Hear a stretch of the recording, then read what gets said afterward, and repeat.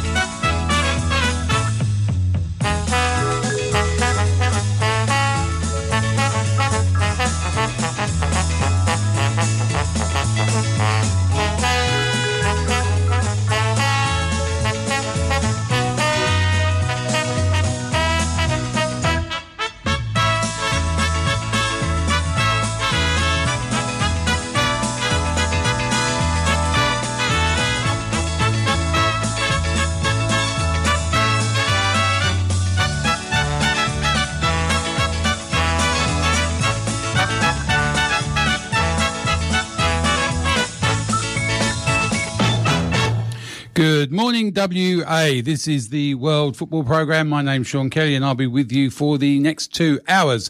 Thanks to Frank and Jerry for a wonderful Celtic Ramblings. Nice to hear Nina Simone and You'll Never Walk Alone and the great Leonard Cohen. They just don't write lyrics like that anymore. 1,000 Kisses Deep. Yeah, it's pretty good. Today in the studio I was going to be with Lou Prospero of the Hall of Fame, but unfortunately Lou's had a family health issue which he's looking after, and best to you and your dear ones, Lou, and all the best, mate. I hope everything goes all right.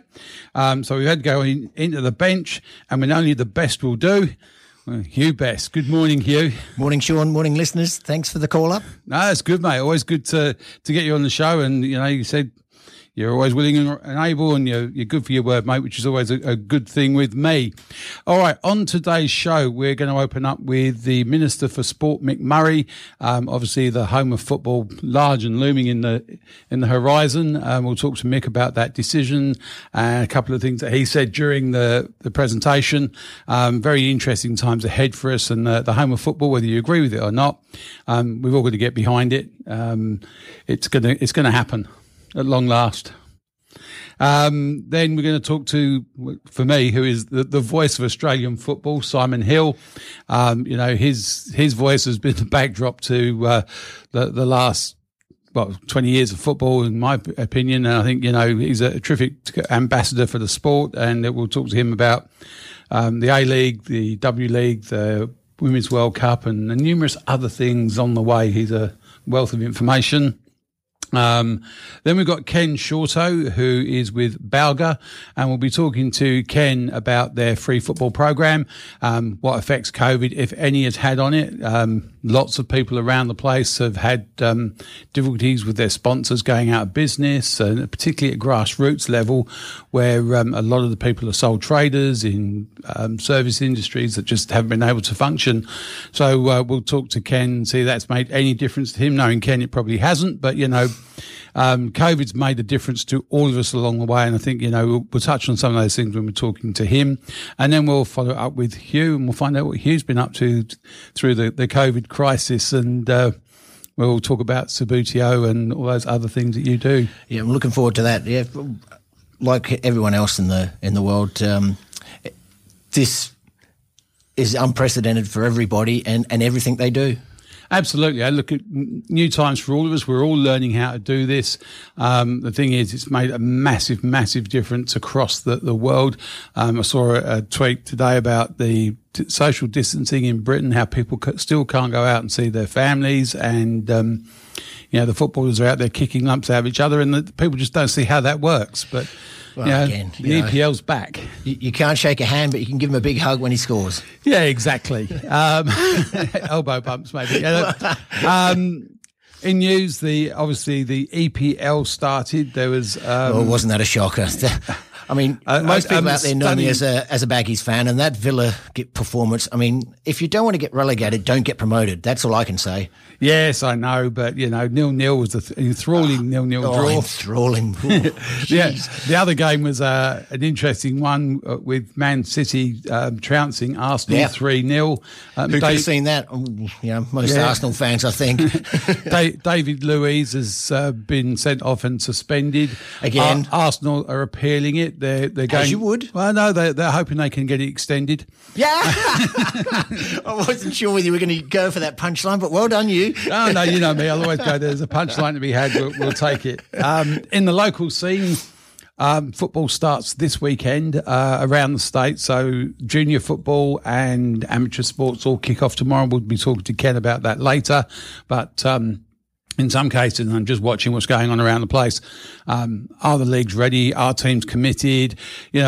The COVID has left us in a big hole, and a lot of people have nominated sides that haven't eventuated, particularly in the juniors. Yes. There's been some problems. I know someone who was trying to get an 8-year-old in the Armidale Piara Waters area signed up for a team, and no one's got anything. Wow. So the best he could do was an under-9s, and they needed a coach, so he's now the coach. Yes, I've been there, and Ken will attest to that one. It was when it was Rubal, young lad Alexander. He was keen to play. We went down to Balga, and you know a bit about football. You're the coach. Gee, thanks, Ken. Appreciate that. Did you point out you know nothing about football? You're a referee. Well, I didn't want to give too many secrets away, but the season panned out that maybe I didn't know too much about football.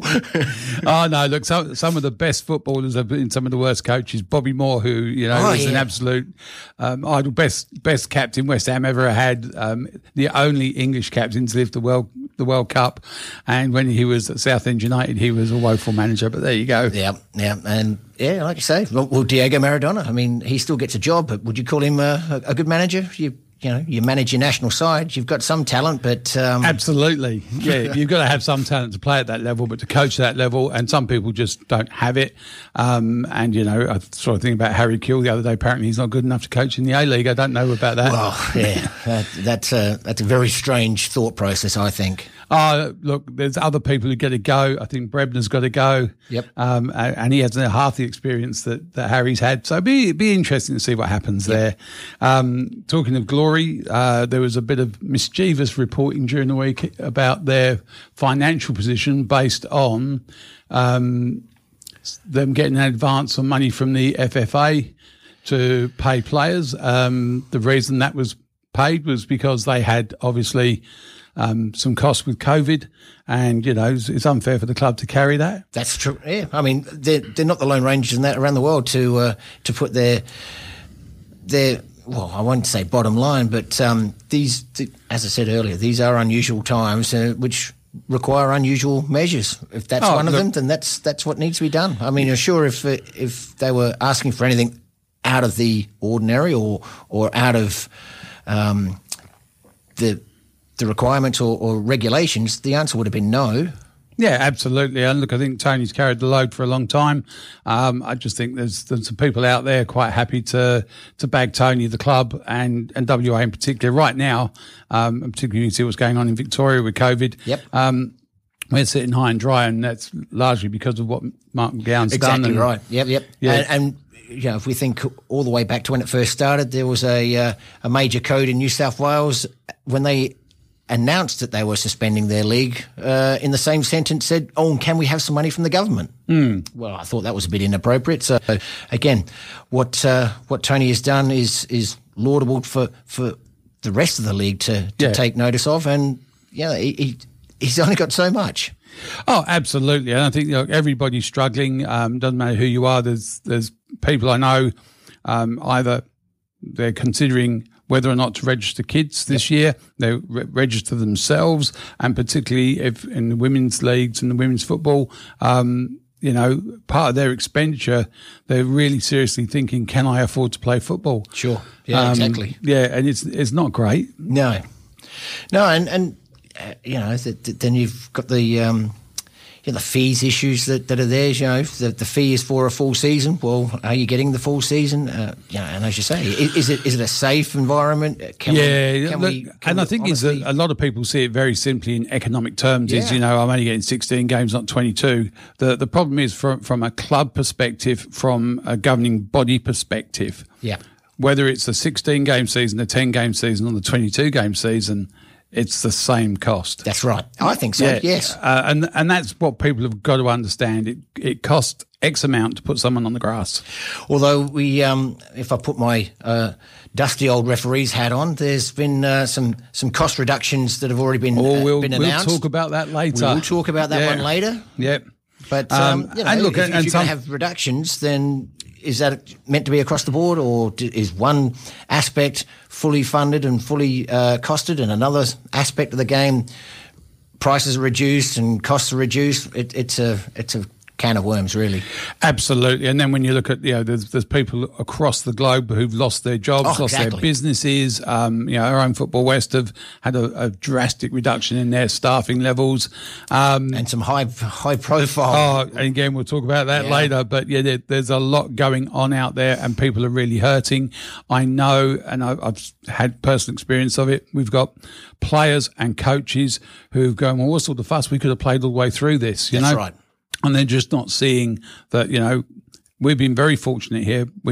The deaths that we've had in this state have been from people off the cruise ships and overseas. Yes. We have not lost anyone from a community spread.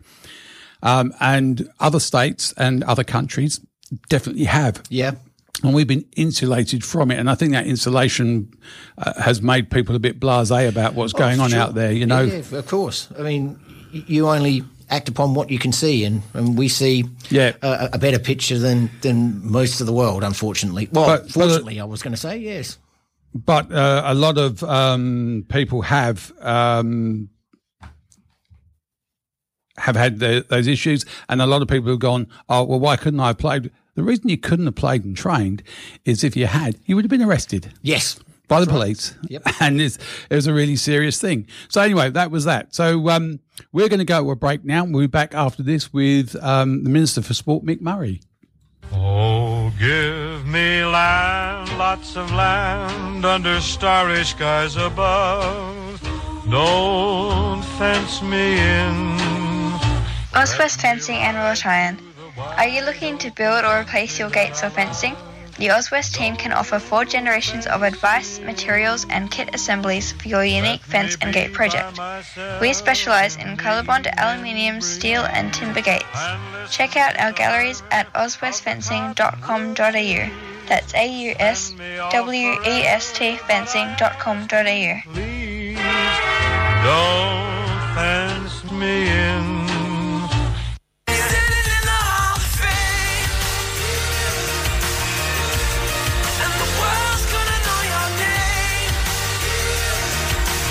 Hi, I'm Louis Prospero, Chair of the Football Hall of Fame Western Australia. We're the first sporting Hall of Fame formed in Australia in 1996. The Hall of Fame recognises outstanding individuals in football in Western Australia.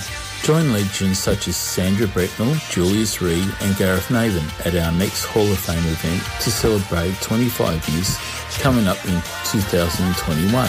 Find us on Facebook and on the web. As the Football Hall of Fame Western Australia, keep up to date with events and regular stories from our team of journalists and committee members. The Football Hall of Fame Western Australia, recognising the Western Australia football community.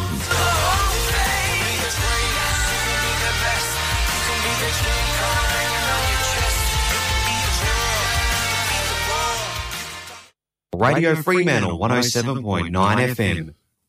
And just looking out the window there, it's a wonderful day. The only place I could think where it'd be any better would be in Collie, where I've heard that the the frost has just lifted and it's magnificent down that way. And that is the home for the Minister of Sport, Mick Murray, who joins us now. Good morning, Mick. How are you? Good morning to everyone. Fantastic news during the week. Been a long time in the making. I believe the Liberals promised it some time ago and didn't deliver.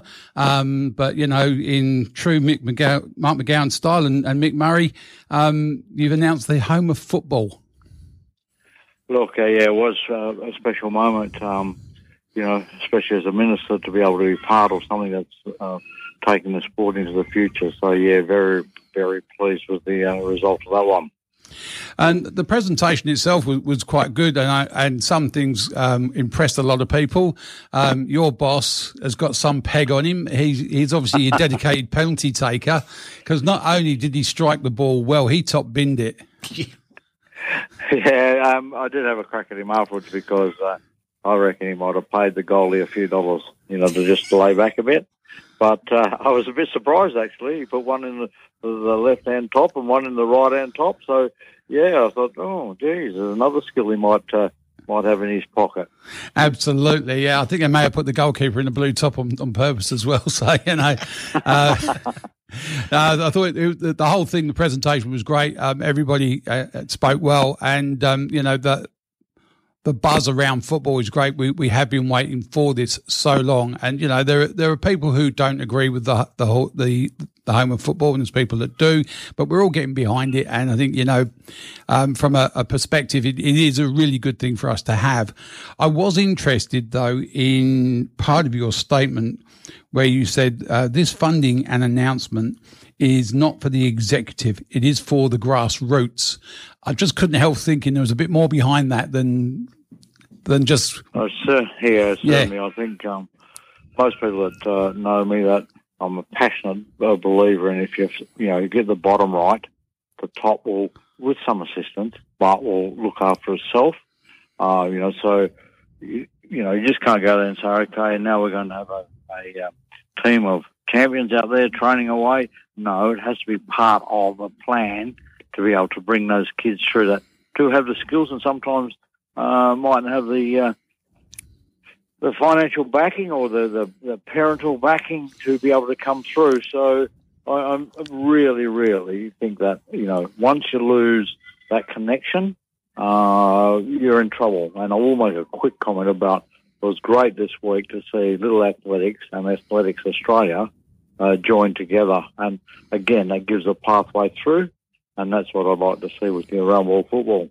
Absolutely, and then football's been doing that for years. And I think, you know, the home of football not just gives us the opportunity to train the kids, but it also is a centre where we can now train referees, where we can train coaches, where we can train club administrators, because, you know, all of us are just dedicated amateurs who are providing our time to the sport.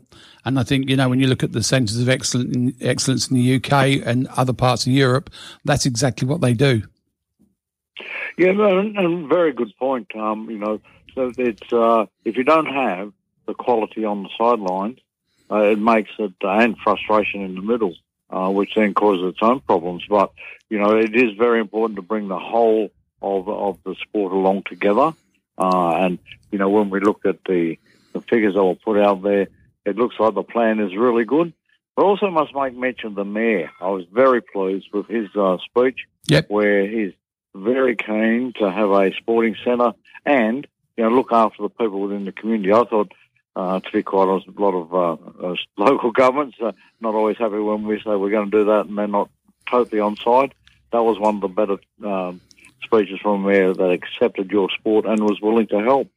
Absolutely. I think that's a very important part. It's a partnership, not just between the state government and Football West, but it's also the local government, the local community, and the local football community in that area as well, who will benefit from this facility.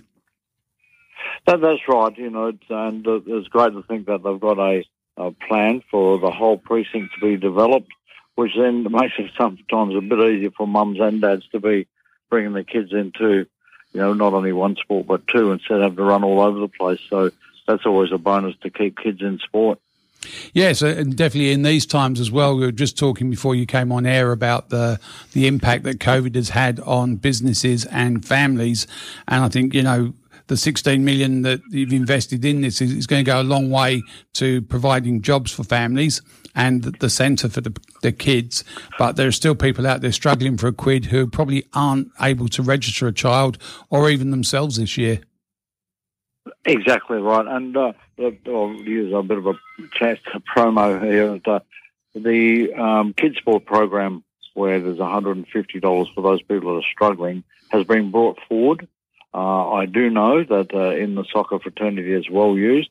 So just for the parents that have signed up for this coming year, they also can do it again, which will give them another boost along there, as well as the money going to the clubs themselves. So, there's something that parents should be chasing up. Oh, absolutely. And I think, you look at the funding that has been made available. I think when I went through the grant applications, there really wasn't much in there for a grassroots club at that time. And, the Lottery West had provided some great funding for sports and for the arts, but really didn't meet the needs of a grassroots clubs. Some who've lost sponsors, some who've lost administrators, and some that have lost complete teams. And I don't know what sort of help they need, to be honest, but, we are all struggling at that level, and not just us. I also fear for the summer sports coming in, because cricket, tennis, baseball, all of those are going to walk into a post-COVID environment. Unfortunately, football's had to live through most of it, but the summer sports are going to come into it cold. That's exactly right. That's why we brought the kids sport program forward, because we do understand that, and that means that money turns over and goes into some of the clubs that will really, really struggle. Having said that, I think it's the greatest time. You might have seen me having a few arguments with a few other what will I say, sporting areas. Yep. But it's a great time now to reassess, because it is not business as usual. It's a time where you can sit down and say, what can we do better? As from a departmental side down through the club side, the whole lot, about how do we manage and how we do better. It's a great time to reset, in my view. Oh, absolutely. And I think, it's a time where we look at, it's not just about what we can do better, it's about what we can do right and responsibly. Big article in the paper that you're mentioned in, where a sporting body has a large amount of money given to it from the government coffers, and most of it goes in paying executive wages. Is that something that's just and able to be accounted for? I mean, I don't mind paying people big money if they're getting big results. Oh, that's right. I mean, it's not the wages per se to the individual. It's about how you use your money for the sport. If you've got someone that's doing a great job and the sport is absolutely jumping forward and numbers are going up, which is happening in the round ball sport. Then that's fine. But when, sometimes if we look at Cricket Australia itself, struggled. Yep. Then you have the AFL itself having to borrow $600 million to survive. You go, okay, where's that actual rainy day package? Yep. And, is all the money pre-spent on assuming that the money's going to come in? I think if people have been caught out with that. Yeah. And then I think your whole point in the article was that they're investigating where the leak came from, not the fact that it's actually happening, which I think, is a very valid point. Yeah, that's right. Again, that's money that little Johnny's going to have to pay at the bottom end. Yeah. If that's taken out of the top end, it's got to be filled somewhere. Yeah. Or, so that impact comes back down the line. And that's what I'm saying about the football centre, get the structures right from top to bottom, include the officials, include everything that is about the sport to make it work properly. Oh, definitely. I think when you look at it, the centre itself is actually built up to accommodate an A-League side, and if they become a tenant of that facility, is there then a visible flow down to the grassroots rather than maybe a corporate box at the games, as part of their deal for using that facility. That's right. And, there's one of the things I always say, that the earlier you get one of those little kids into a particular jumper or for a particular team, the quicker they become rusted on. And once you get them, in there, they might be the best footballer, but they might end up being the best coach or the best club administrator. So because of their love for the actual particular club. Absolutely. I just got a message from a listener here who said, all of my 4 kids are playing football tomorrow thanks to Kids Sports. We wouldn't be able to put them all through and would have made a decision on who did. Thank you very much for coming up with that.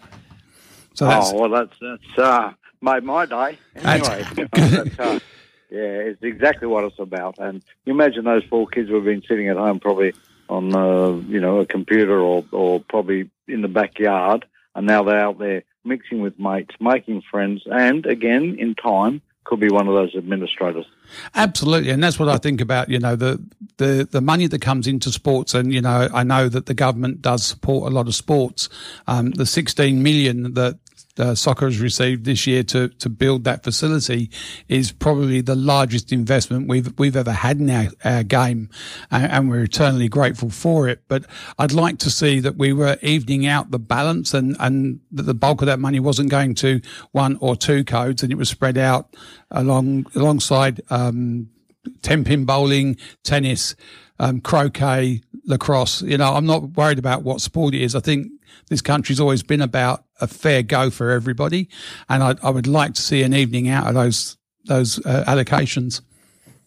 Look, and it is difficult, and so you sit down and what sounds a huge amount of money. Once you start to spread it out, it becomes thin very quickly. Oh yeah, and people sometimes disappointed in the amount that's being put out. But we've tried to be fair. We've tried to make sure that everyone gets a bit of a taste of the funding that's around, and in particular trying to keep those clubs alive, because once they drop off, so difficult to get those structures back in to be able to go forward again.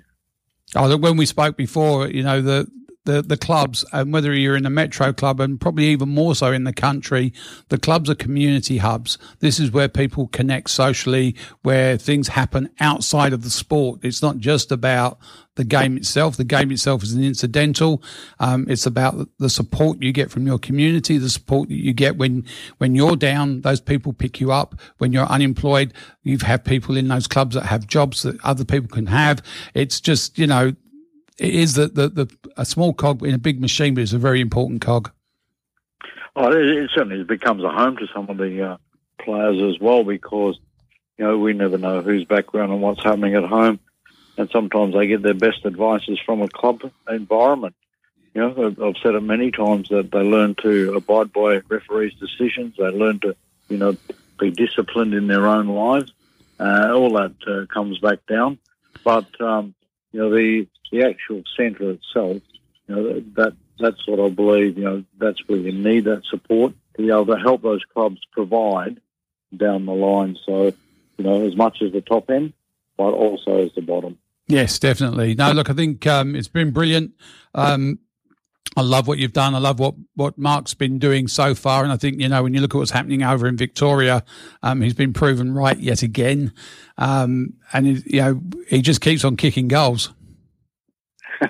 Yeah, well, he kicked a few out there on the park the other day, and he's in the political arena. He's kicked a few, so I'm pretty sure he'd be pretty happy with himself at the moment too. Yeah, I think there's a couple of Masters teams that may be approaching him for a game.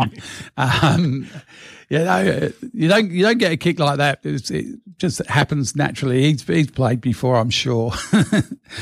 Anyway, Mick, I must just before I leave, I must make mention of the young ladies that come out in their uniforms there to welcome the Premier and that, and to see the excitement and the bubble around those people as well. Those kids that were on the cusp of becoming superstars. Yep. They were there. That's something that pleases me too, to see that the energy and they were Absolutely. absorbed by the whole thing. So, it was really great. So, and one of thanks for bringing them out. One of the best footballers in the world, and I won't use the word woman before it, one of the best footballers in the world is a West Australian, Sam Kerr. She is a very, very available role model for young women here. Her transition from little girl at school to international football star was made in Western Australia, and we should be very proud of her. But for all of those young girls that turned out there, she is a tangible and realistic model, and that shows you what is possible when you get the sort of funding we have behind us now. Yeah, exactly that. So, again, I've met Sam on several occasions, and what a grounded young lady she is. There's no pretenses there. It's about football. Yep, love my football. I love my family, and West Australia's been good to me and always promotes that. So that's really good as well. Absolutely. Mick Murray, Minister for Sport, thank you very much for your time. It's been very, very valuable. Thank you. Okay, thank you very much. Thanks for having us on. Bye. Mick Murray, Minister for Sport, and his boss has got some peg on him. He's got to bring him on as a super sub when you go to shootouts. Can we just make a sub ref? We've got the minister. I've actually done that in a Masters game. We had a penalty. Club president was running a line. Rather walking the line, because that's how Bill does things. And I took the centre forward off. I put Bill on. He's gone in there, walked up, just stroked the penalty back in the top corner as he does. And all right, off you come, Bill, back on. Memories. I love the game. That's good work. Yeah, absolutely. No, look, I thought it was interesting.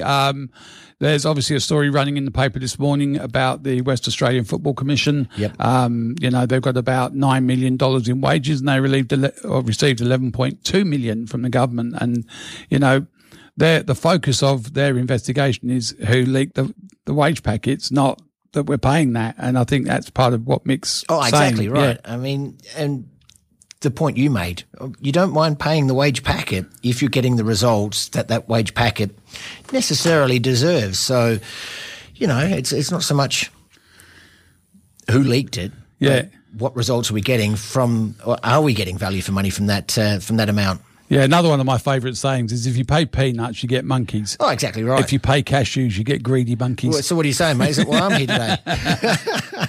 Well, those cashews, they're not bad. I'm not paying you anything. Yeah. have another banana. What I did enjoy about the whole, the Centre of Excellence, and the one that intrigued me the most, I did want to ask the Minister about that, was the provision for the future A-League side. Now, is that going to be based at the centre? I mean, well, the thing is, we've got only the provision to expand it to 4,000. We have a current A-League side. That's right, we do. Who currently doesn't really have a proper home where they consolidate all of their operations. I've seen them train down at McGillivray, and that's... If they didn't have to share their NPL fixtures with another team, yep.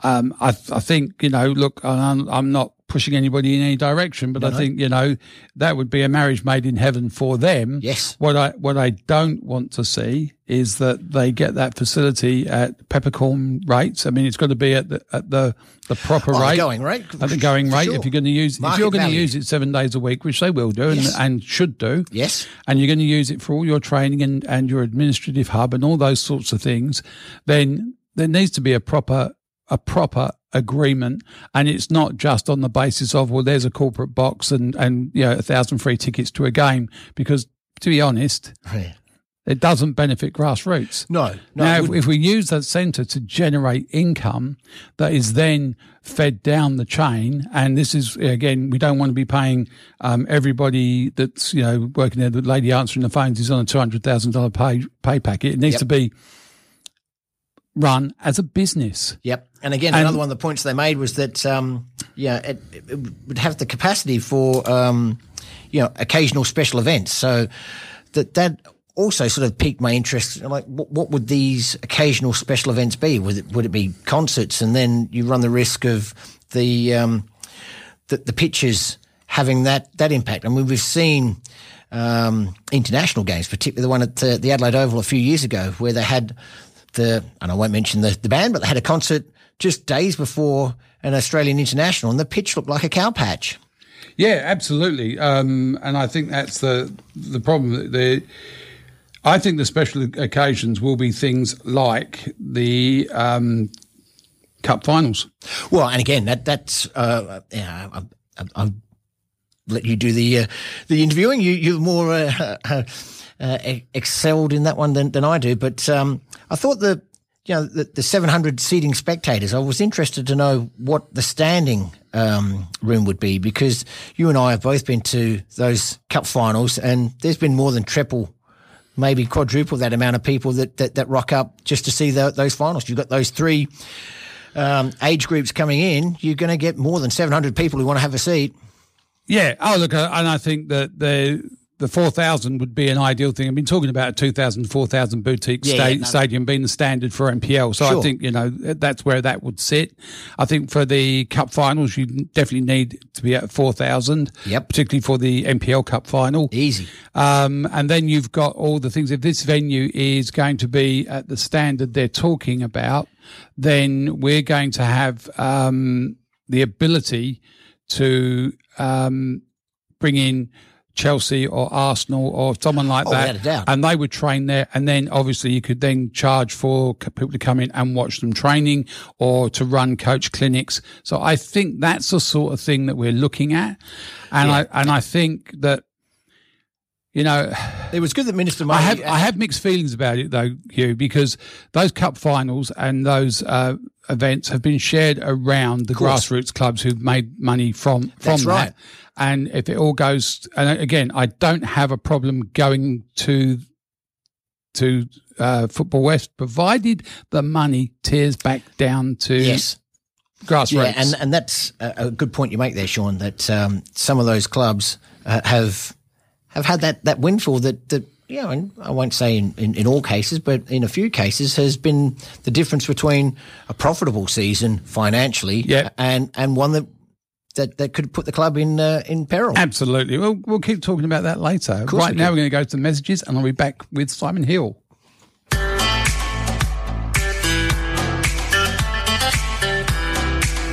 Gate and Fence Hardware WA is your hardware shop online. Find all the parts you need to fix, make and secure your gates and fences. Friendly staff and family offer advice to help your project along, or order in your special part. Gate and Fence Hardware WA. Station sponsor. Do you want better strata management? Put Prosperity Strata Management at the top of your list. We provide a flat, competitive fee with no extra or hidden charges. We provide value for money repairs with contractor prices reviewed regularly. And we provide prompt, professional service with 30 years experience, which is why our clients recommend us. Your property is our concern. See prosperitystratamanagement.com.au. Station sponsor. Hi, I'm Miranda Templeman. The world is a little different to us all right now. We may be learning to play football with our mates online, keep in touch through FaceTime, and watch classic matches on Share TV. One thing that won't change is being able to listen to the World Football Program on Radio Fremantle. Your World Football team are in the studio every Saturday from 10 a.m. to 12 p.m. We appreciate your support. Stay safe, Australia. We're all in this together. And that was young Miranda with a message for us all about COVID. And I know that we're now in stage 3 and seem to be climbing out of the pit, but, doesn't mean we stop thinking about it. And we've got to be very much aware that a second wave is only one patient zero away. Exactly right. I mean, we've seen the news today about South Korea. So, I mean, that's just how it is. We need to be diligent and wash those hands. Absolutely do. Now, joining us now is someone I refer to as the voice of football, Mr. Simon Hill. Simon, good morning. How are you? Morning, guys. Very well. How are you?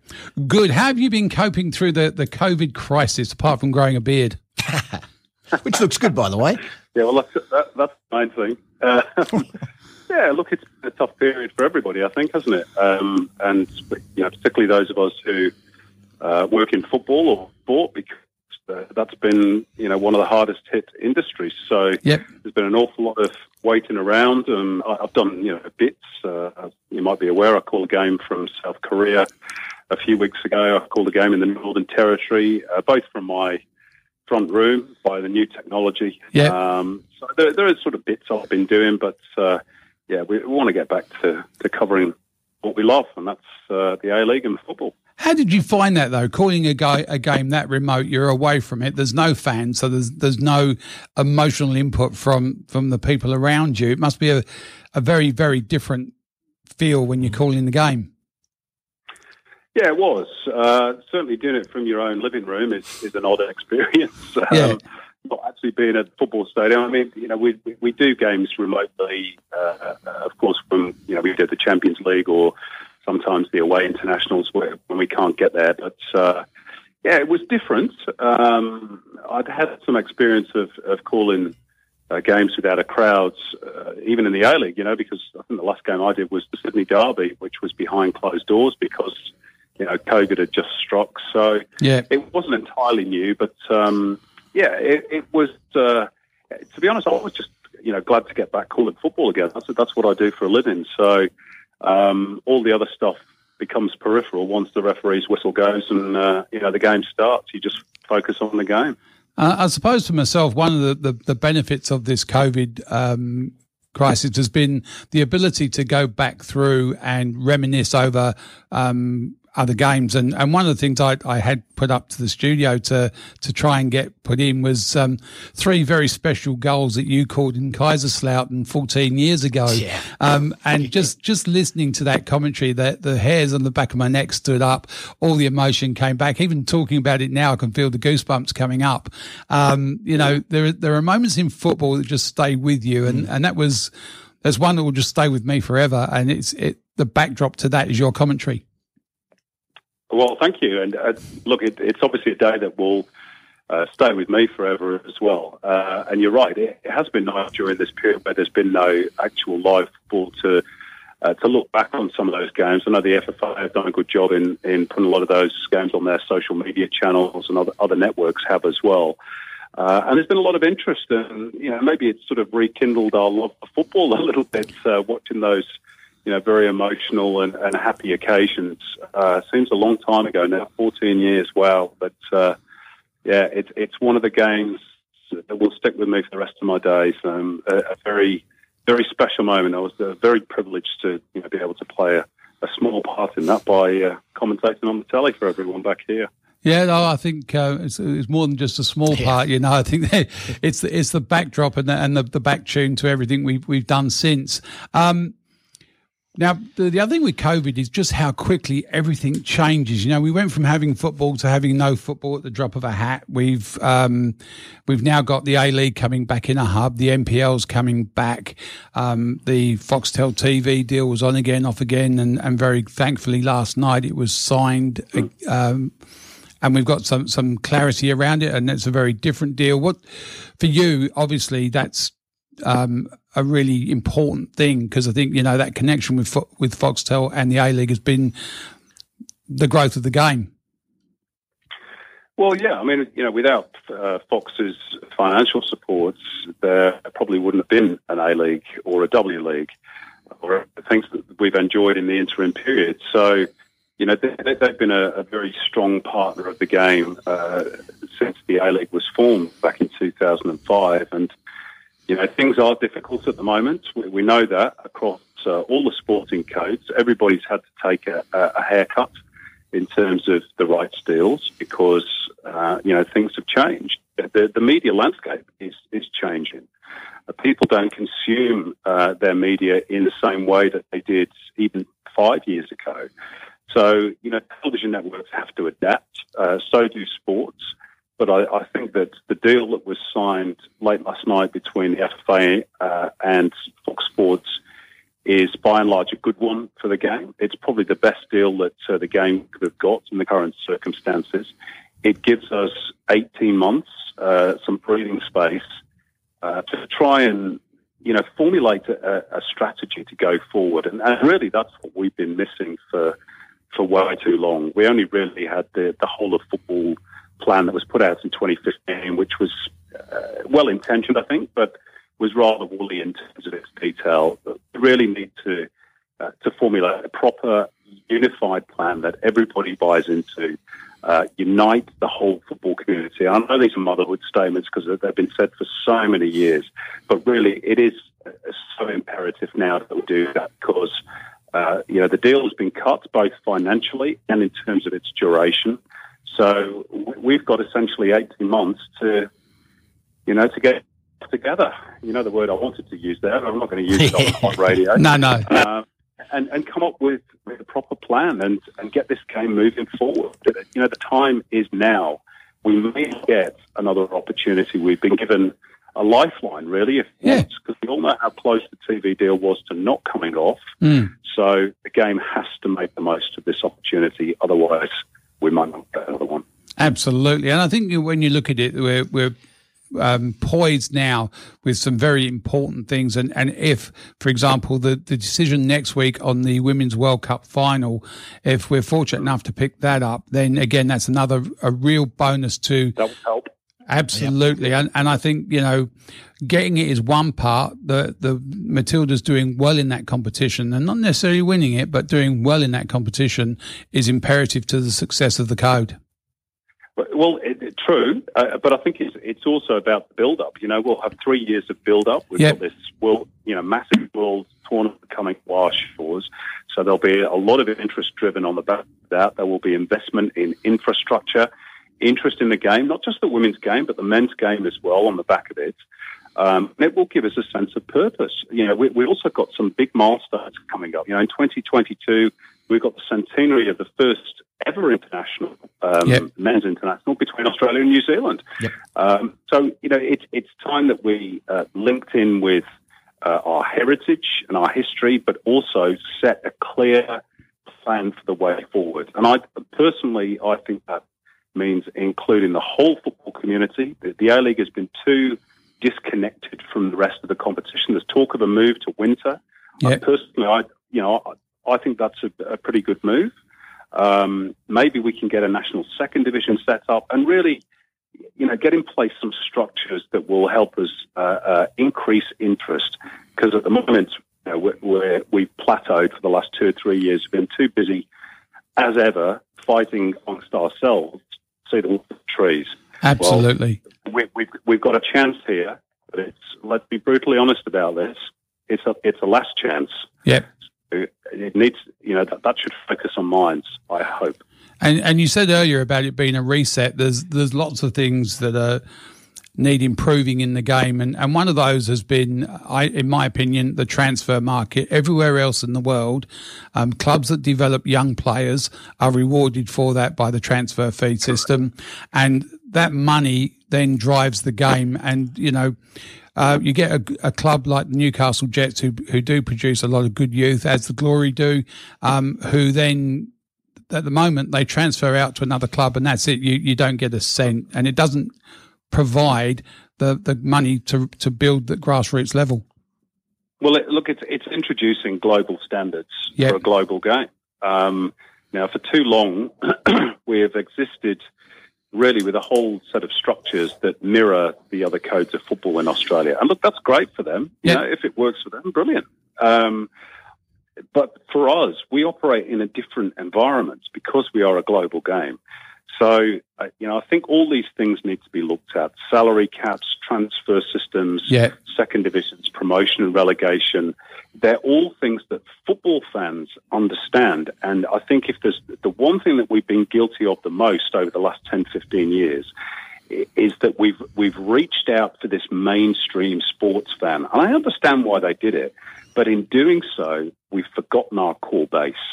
It's got to be about football and football fans. And that's the sort of stuff that they want. And we've got to give it to them. Simple as that.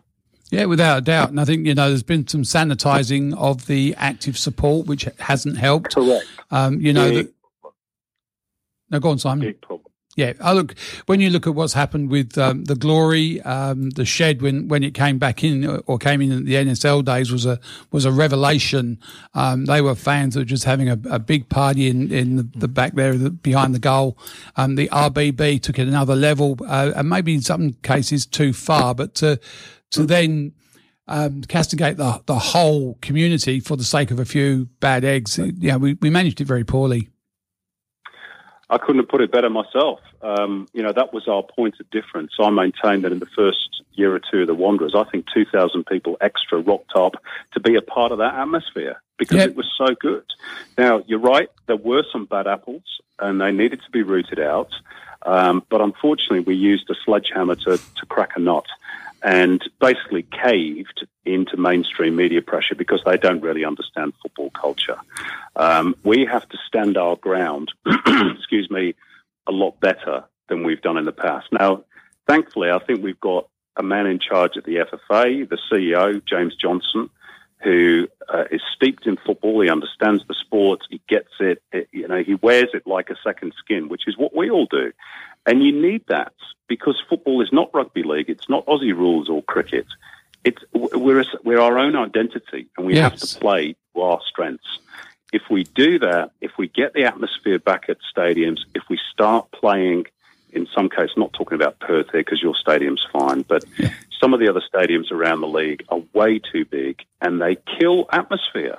And that's one of our big selling points. So there's a whole raft of things that need looking at. Yeah. But I'm confident that if James gets the support he needs, then we can have a much stronger future than we've had in the recent past. Oh, absolutely. Look, and the atmosphere is all of the game. And people say, well, why'd you go to a game instead of watching it on the telly? You've got to be there in the atmosphere. The best game for atmosphere was, for me, the Suncorp final between Perth Glory and Brisbane. And you could actually feel the wave of noise as Brisbane attacked. The crescendo built up when they got into the penalty box, and you could, it went through you. It wasn't something you could just experience on the TV. That's right. And, there are still moments, even in the last 2 or 3 years, when it's been difficult. I'll give you one example. The first Sydney derby this season at Bankwest Stadium, which was sold out, and the place literally jumped. Yeah. That's football. That's football. And we've got to not only understand that, but embrace it and encourage it and give it, the vehicle to survive and thrive.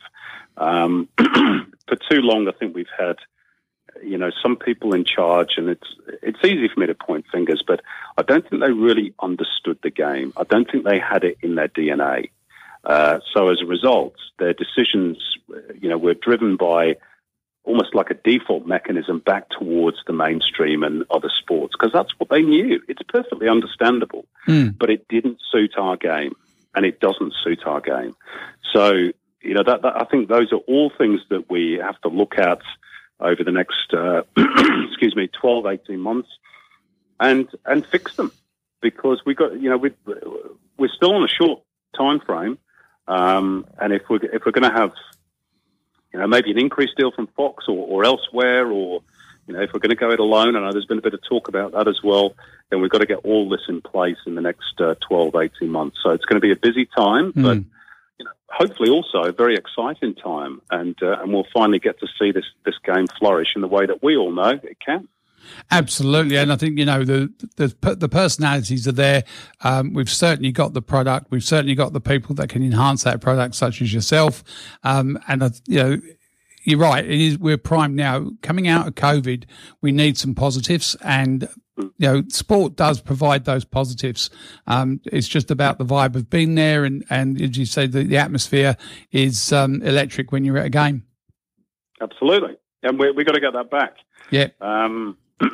We have to encourage it and make these grounds not only cauldrons for their own team, but exciting and enticing for people who might not necessarily be football fans. And I'm certainly not against us going after the peripheral supporter who might go and watch the AFL more or the rugby league or whatever, but they can't be the main focus.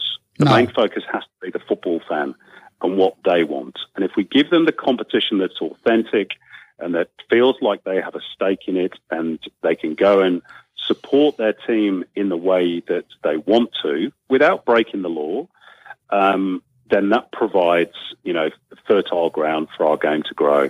And unfortunately, we've forgotten that over the last few years, but hopefully we're about to remember. Absolutely. Your tip, Simon, for the World Cup, obviously parochial Aussie, but you think we're a chance? Yeah, no, I actually think we're a very good chance. I'm not going to say that we're definitely going to get it, but I think, we're only up against two other countries. I tend to feel as though Japan might be our toughest obstacle. They've organised World Cups before. They've just set up a professional women's league for the first time in their history, which has got to be a big tick against their name. Colombia, I think the Women's World Cup has never been to South America, so that's in their favour. But South America in general as a region has struggled with COVID as well, as has Japan. Yeah. Now we've got several things in our favour. We've dealt with COVID very well in this part of the world.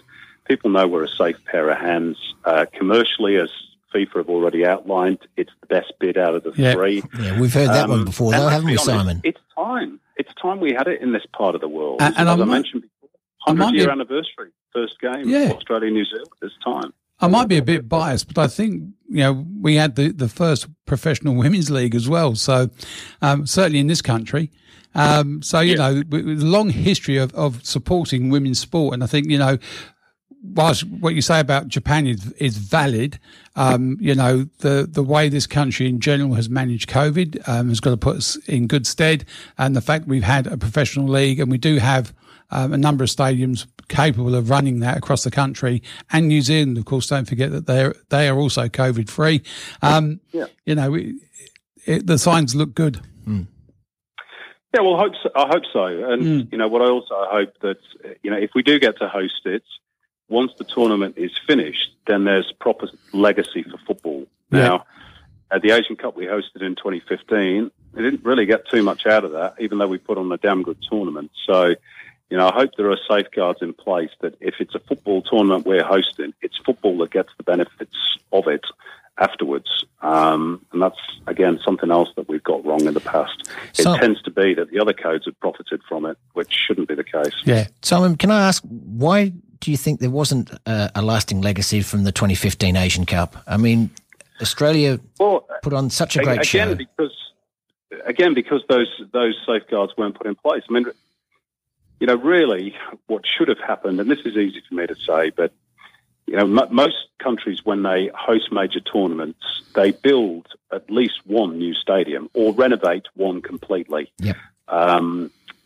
Now, we didn't need to do that because we had the stadiums in place, but therefore football didn't get any sort of a lasting legacy. I think there were one or two sort of training bases that got upgraded or built. So there was, some sort of knock-on effect.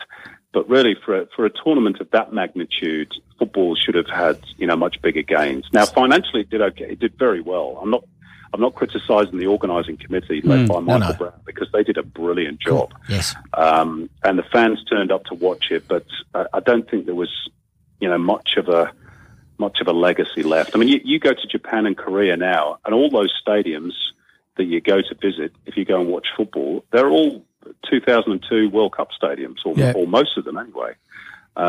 We got very little. I'm hoping that maybe we get a bit more if we get the Women's World Cup. But I'll give you one very quick example. Adelaide United, Cooper Stadium, great little boutique venue. Yep. Been there many times. times. The Australian government, I think, has promised only a $3 million upgrade, temporary upgrade. Maybe with a couple of extra toilets and. Come on. And still no roof. That stadium, if you could put a roof over even one of the stands, exactly. Preferably all three, make it into a 20,000 compact all-seater stadium, that would be absolutely brilliant. And particularly if we go to winter, if we go to a winter cycle, then covered stadiums is a must. Yeah, of course. Because otherwise people are going to get wet through, or they're going to get cold. At the moment, they get sunburned. Yeah, that's right. But there's got to be some thought given to football infrastructure going forward, because we really lack it. We don't own anything. We don't own any bricks and mortar. No. Which is coincidentally, I was very pleased to see Football West getting the go-ahead for the new football centre. That's a big tick, so congratulations. Yeah, we just spoke with Mick Murray about that. It's the $16 million investment by the state government is a huge investment in our sport. Yeah. Now, you got it sorted over there in the West. I mean, you got a good venue at oh goodness me, what's the sponsors' name now? NRB Stadium? HBF Park. HBF Park, there we go. Yeah. Yeah, I knew that slipped my mind. I haven't been there for a while. Yeah, no, look, we're doing okay. We've got a Premier with near dictatorship level approval ratings. With the hard border in place, we may not even be part of Australia this time next year. Well, that'll suit you lot over there, won't you? We've always been isolationists, yeah. Look, Simon, thank you very much for your insight on the game. As always, it's been an absolute pleasure. Look forward to talking to you again in the near future. Pleasure, guys. Have a great weekend. Thank you, Simon. Bye. Thank you, Simon. Bye. Simon Hill, some very, very valid points. Just great to see that the Foxtel deal was signed. I mean, during the week when I was teeing this up with Simon, he's going, we can't talk about Foxtel. And I'm going, yeah, fair enough, bud. You know enough about the rest of football to avoid that completely.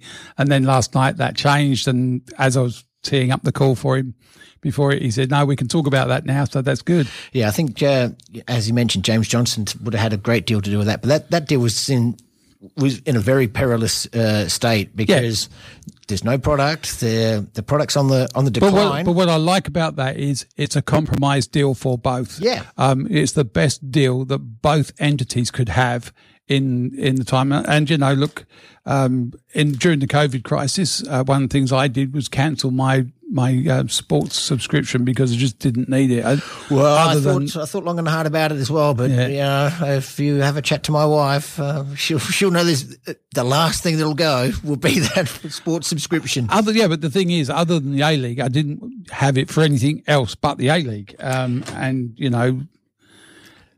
I was waiting for a decision because that will decide what I do in future. But right now, I voiced an opinion to Foxtel. I wasn't too happy when they got rid of Eurosports. I love my curling. Yeah.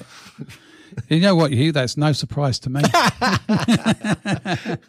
No, look, and I think some of the points he's made very, very good. That we've got to redefine the sport. We've got to embrace our points of difference. Well, exactly right. But I mean, the legacy of the 2023 bid, we still have not seen any news apart from our Centre of Excellence of any new stadiums being included in that bid. I mean, would they include the Western United boutique stadium in that bid? I'm not sure. Because that's already being built anyway, so you'd like to hope they would, but it's going to be interesting.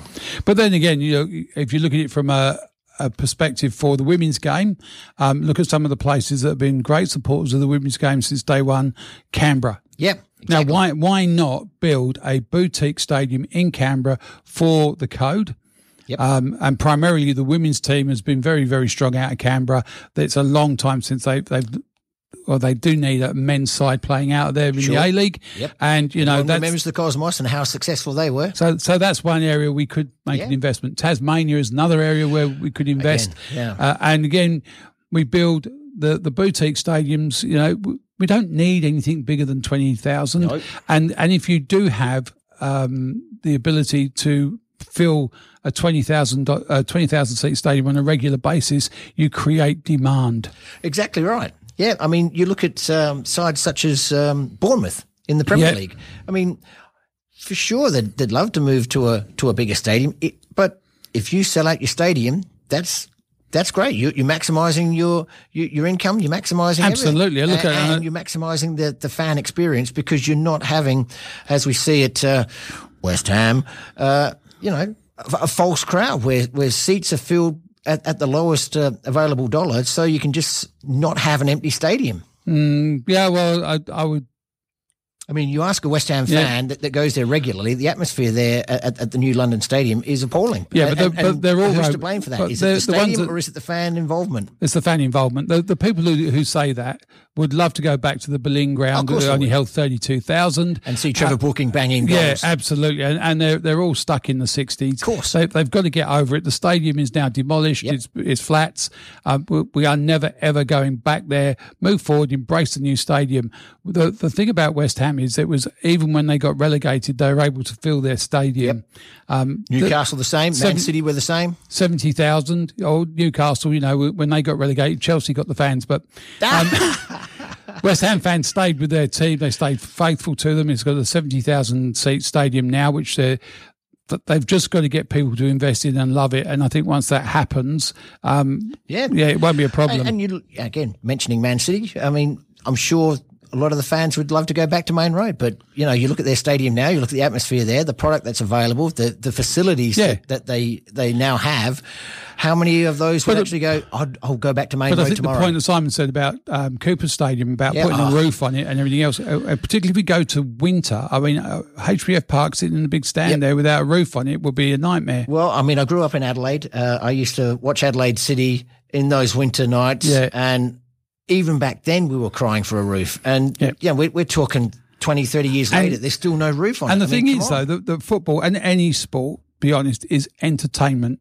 Now, for it to be entertaining, you've got to be, the sports fan's got to be comfortable and happy that what they're paying to go in is worth the entertainment value they're getting back. Exactly. I mean, I don't want to give the Glory any negativity, but as Simon said, you go there, you're getting sunburned. So are we now thinking if we align to the winter season, are we now all getting soaked?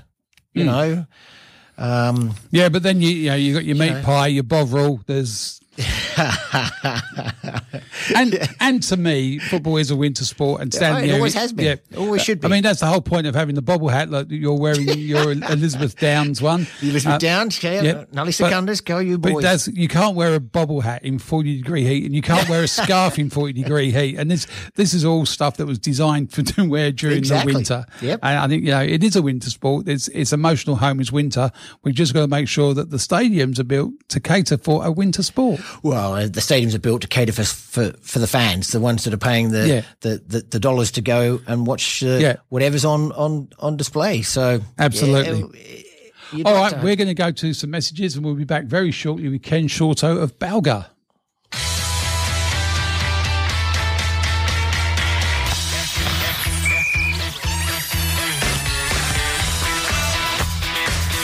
West Coast Futsal accommodates for players of all skill levels and ages. With 4 great locations around Perth, we have a time and a venue to suit anyone's busy week.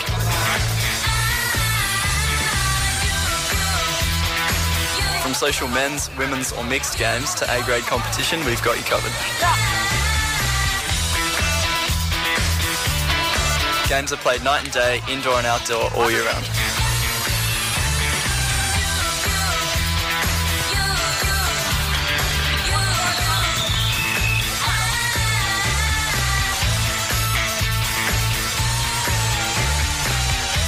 So grab 5 mates and come down for a game today. Oh, give me land, lots of land under starry skies above. Don't fence me in. Oswest Fencing and Wrought Iron. Are you looking to build or replace your gates or fencing? The Oswest team can offer 4 generations of advice, materials and kit assemblies for your unique fence and gate project. We specialise in colorbond, aluminium, steel and timber gates. Check out our galleries at oswestfencing.com.au. That's AUSWEST fencing.com.au. Please don't fence me in.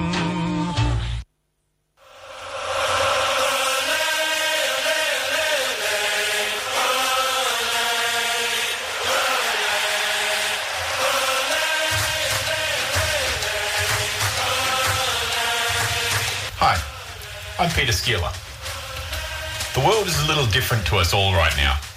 We may be learning to play football with our mates online, keeping in touch by FaceTime, and watching classic matches on Share TV. One thing that won't change is being able to listen to the World Football Programme on Radio Fremantle. Your World Football team are here every Saturday from 10 a.m. to 12 noon. We appreciate your support and stay safe, Australia. We're all in this together.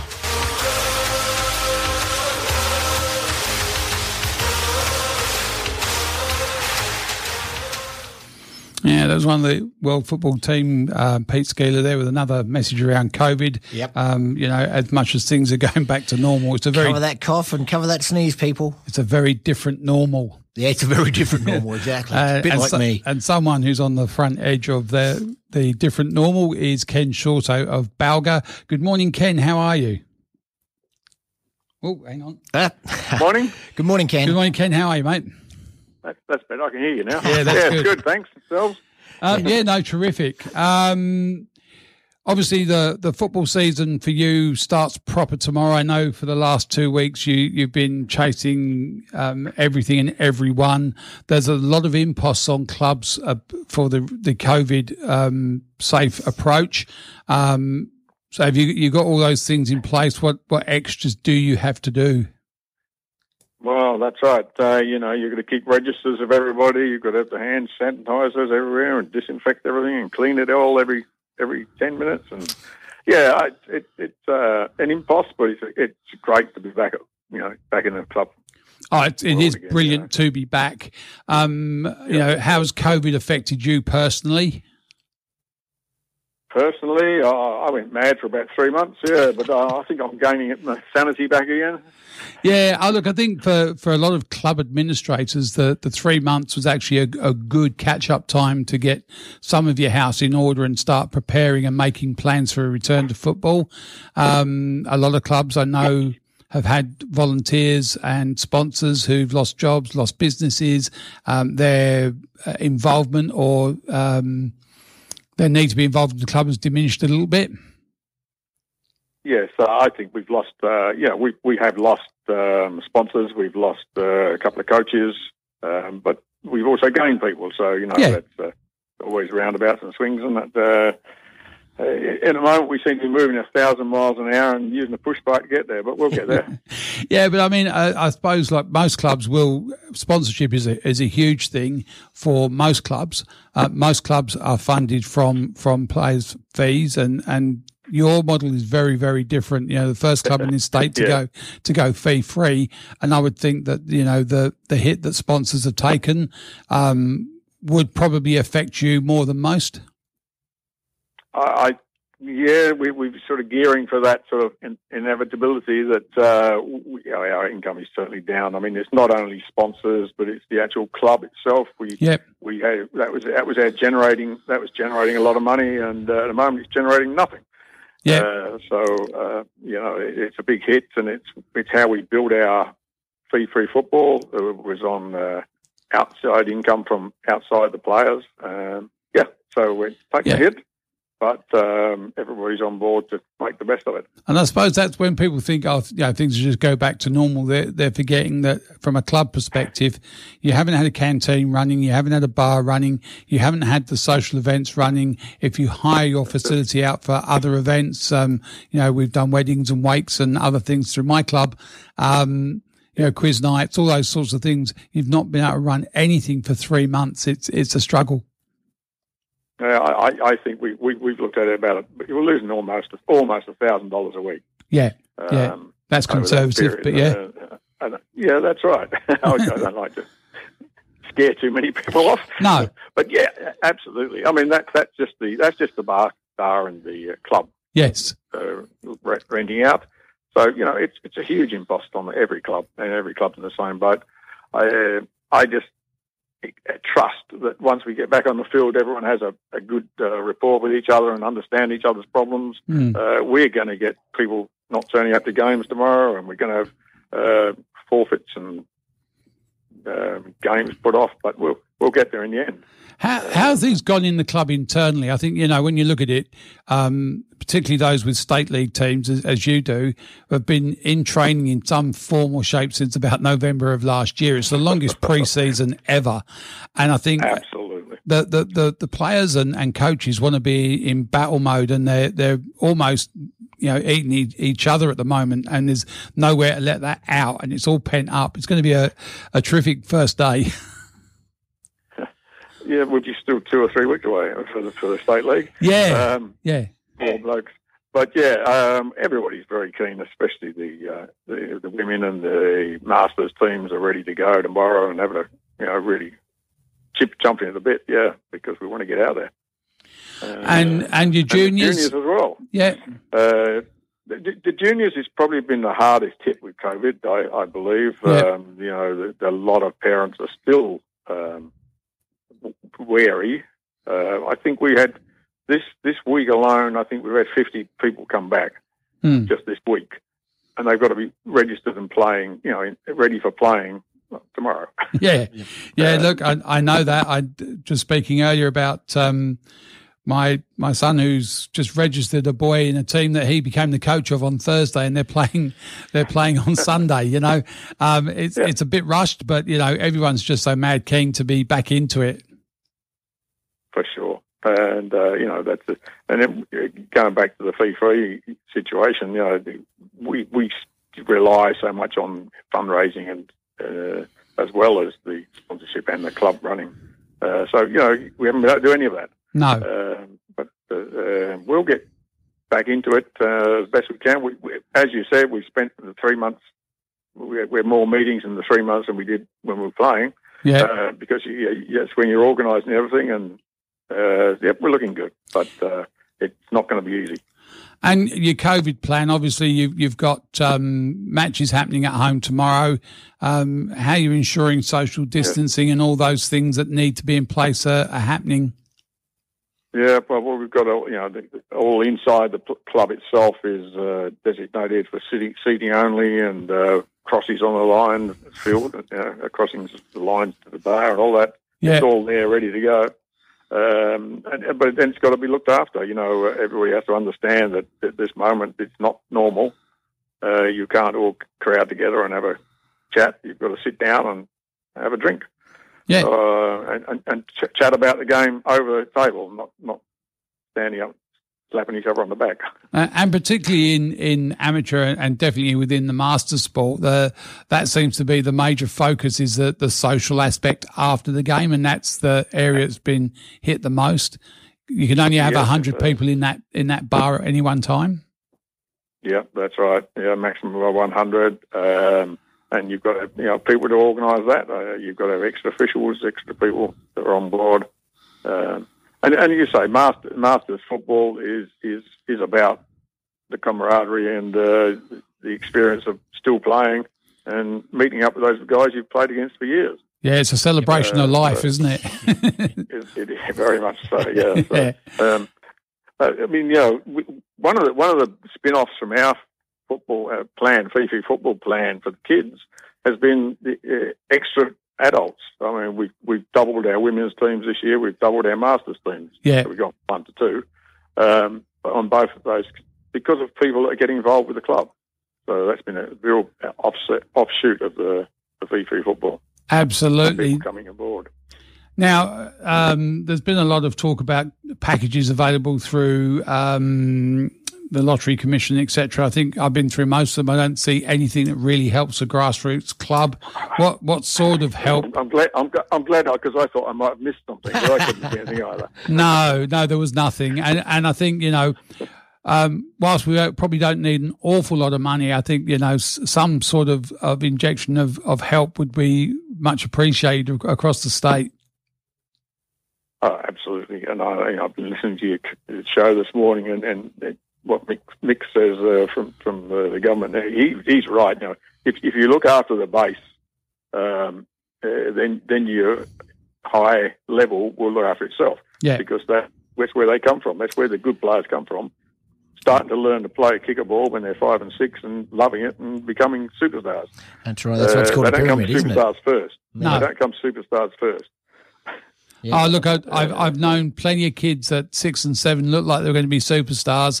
By 13 or 14, they're not even playing. So, you can, and then you get other kids who look like nothing, and then, 5 years later, they're in the state team. So, potential's one thing, realising it's another.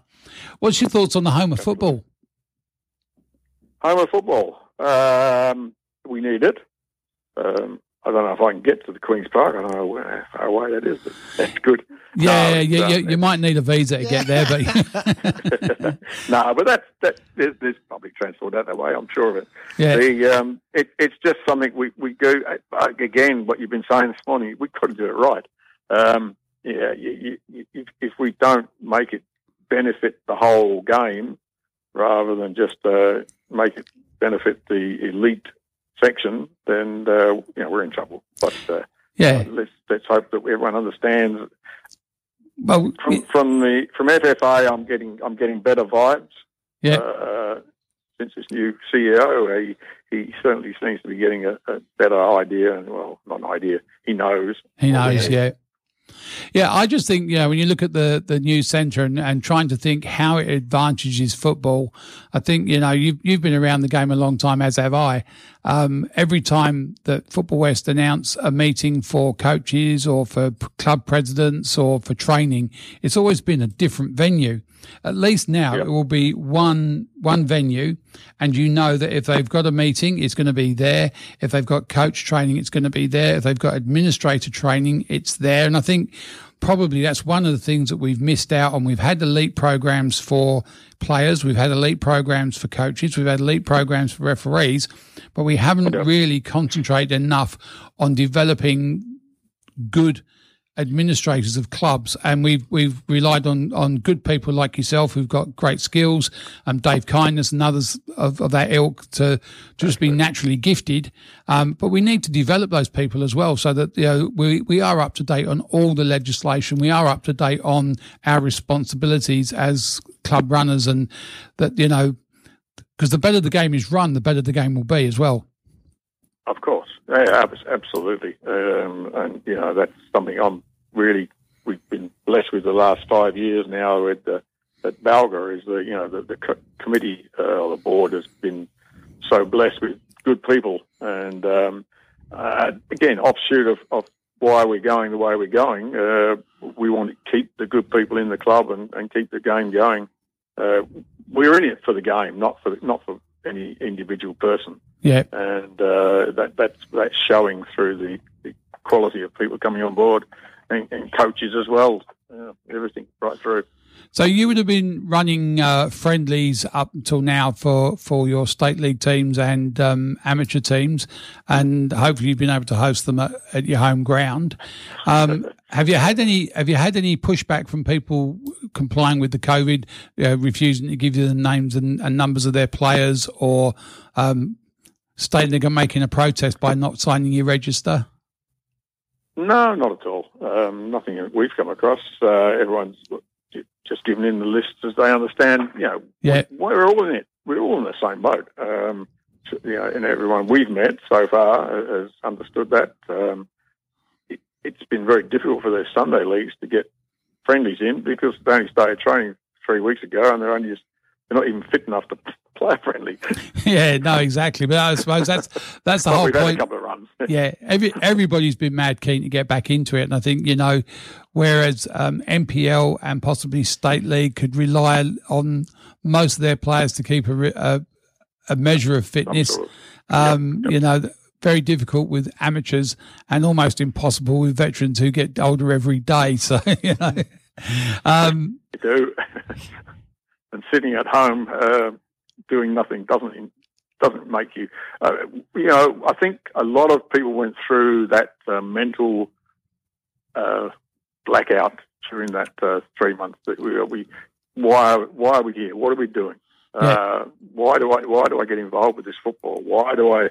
And then as soon as it starts up, you realise what it was. Yeah, it's just the friendship, the camaraderie, the social reaction. React together. Yeah. And I think for a little while, the first couple of weeks, you went, "Oh, this is great! No football. I can get this done, get that done." And then you realise this is boring. I need to get back into it. And then, as time's gone by, you're reconnecting with those social networks. I know for myself, I've been having a regular Sunday evening quiz round with half a dozen people that we take it in turns just to do a quiz, and football turned into complete general knowledge. But, it's just that social connection is huge. Of course it is. And the best part of it now is that we have a timetable. For so long, we didn't have a timetable, so now it may be very close and it's rushed and all the rest of it, but that's good. Ken Hugh Best here. Mate, can I take you back to pre-COVID days? How surprised were you to get the City of Stirling Community Citizen of the Year award? I mean, that must have been a great honour for you and a great recognition of all the hard work you've done for Balga for so long. It was a complete surprise. I had no indication of it whatsoever. They'd asked me to go to the day, and very honoured. But it really is an admission of what we're doing within the community, the whole club. I'm at the head of it, but it was almost a recognition of what everyone's doing together. Very honoured. It's nice. Very nice to get some sort of recognition for anything. Yeah, we all work hard. Yes. Every president of every club works. People don't understand. No. The amount of work it puts in, and it doesn't matter whether you're a president or just a committee person or a referee or a coach. The amount of volunteer hours that go into this game of ours is immense. And are you still going to be coaching the women's side? And how's that going for the state league? Yeah, well, I'm sort of an assistant coach this year. I'm getting down the thing. That's good. Yeah, as I say, we've got two sides. We put a state league team in this year in the women, and one in the amateur side. We've got 3 new coaches on board looking after those 2 teams, and I'm just overseeing it all. It's been good. It's been excellent. So overall, how many teams are you running this year? On the senior side, seven sides. Yeah. So we got 2 masters, 2 women, the Metro Sunday team, and the state league. Yeah. Yeah. And the juniors, we've got most age groups. We don't have all. I think we've missed out on the 14s and 12s at the moment. Yeah. But they're. But having said that, the kids, some of them are registered. We haven't seen them since. Yeah. They registered pre-COVID, and we haven't seen them back. Right. Yeah, and I think in general, most people struggle around about the 14 to 16-year age groups. There's lots going on in those times, and I don't know whether some of them have unrealistic expectations with NPL, and they get damaged by that experience and then don't return. I think it's increased since NPL started. I think so. Yeah. That problem has increased, but I don't think there's any doubt about it. The kids at 12 and 13 get pulled over to NPL side, and at 14, 15, they've had enough. Yeah. They just don't like that atmosphere. It's not fun anymore. And the game needs to be fun for everybody. Even the elite player has to have fun.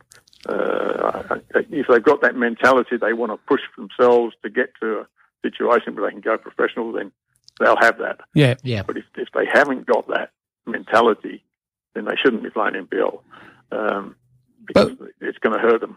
It's going to hurt them because they don't absolutely understand that's how much work is involved to become a professional player.